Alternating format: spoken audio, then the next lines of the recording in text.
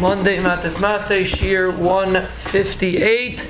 So the most prevalent halacha when it comes to the 9 days is the halacha that you're allowed to eat meat by a Sudas mitzvah.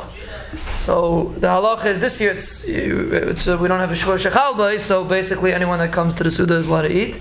But generally when you have a Shua Shechal Bay, so on the week that there's a Tishba, that the Tishba falls out in, the Mishnah says a person should eat makbet to only have 10 people together with the personal kroivim of the person that's making the Sudas mitzvah. Everybody else should not eat meat, only 10 people, but this year it's not Nageya, because this year we don't have a Shua Shechal Bay.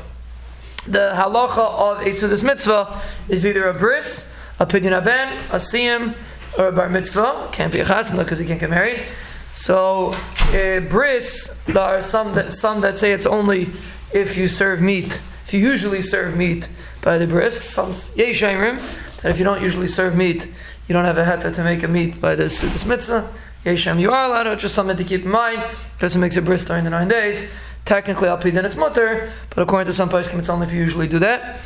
A siyum, so the halacha is like this: a siyum you're allowed to make as long as it's something adavar chashuv, a mesechta. Most poskim hold a seder in mishnayos, something that you would normally make a siyum on, adavar chashuv, and it doesn't have to be that even one person learned it. Poskim say that even if a bunch of people learned a collective siyum, a bunch of people learning together, that would also constitute enough to make a siyum. It's actually interesting that the Chassidim say that there's an inyan to make a siyum during the 9 days. Pedafka, it brings achtas and it brings the kates to the galus. So there's a hakapah the dafka to make a siyum in the 9 days. But hakapah mitzicher mutter. Now, and the halacha is even if you don't come by the siyum itself, even if you walk in for the suda, you're also allowed to eat. As long as you're eating from the suda, you're allowed to eat from the meat in the suda. And it has to be someone that's connected to the Suda. For example, Moshe says that if you're in a camp, one person, in a boys' camp, one person can make a siyum, and all the boys can eat, because since everyone usually eats together, so everyone's like part of the siyum. But in a girls' camp, it would be a little interesting to say that, because the person that's being Messiah probably doesn't usually eat with all the girls in the camp.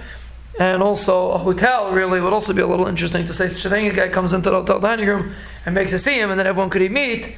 It's also a little bit shver. These people don't usually have nothing. They have nothing to do to each other, and they happen to be eating a dining. The only thing they have in common is they all want to eat fleishiks during the 9 days. But that's not l'chayr enough to be in common to be considered a part of the siyum. The point is, it has to be something that normally this is the way you make a siyum, and we're all part of the siyum, and we're all eating together. But if a person makes a legitimate siyum on a legitimate mesechta, then it's a chashuv thing, a beautiful thing to make a siyum in the 9 days. And this year, anyone that's invited to the siyum, anyone that takes part in the siyum, is allowed to eat meat.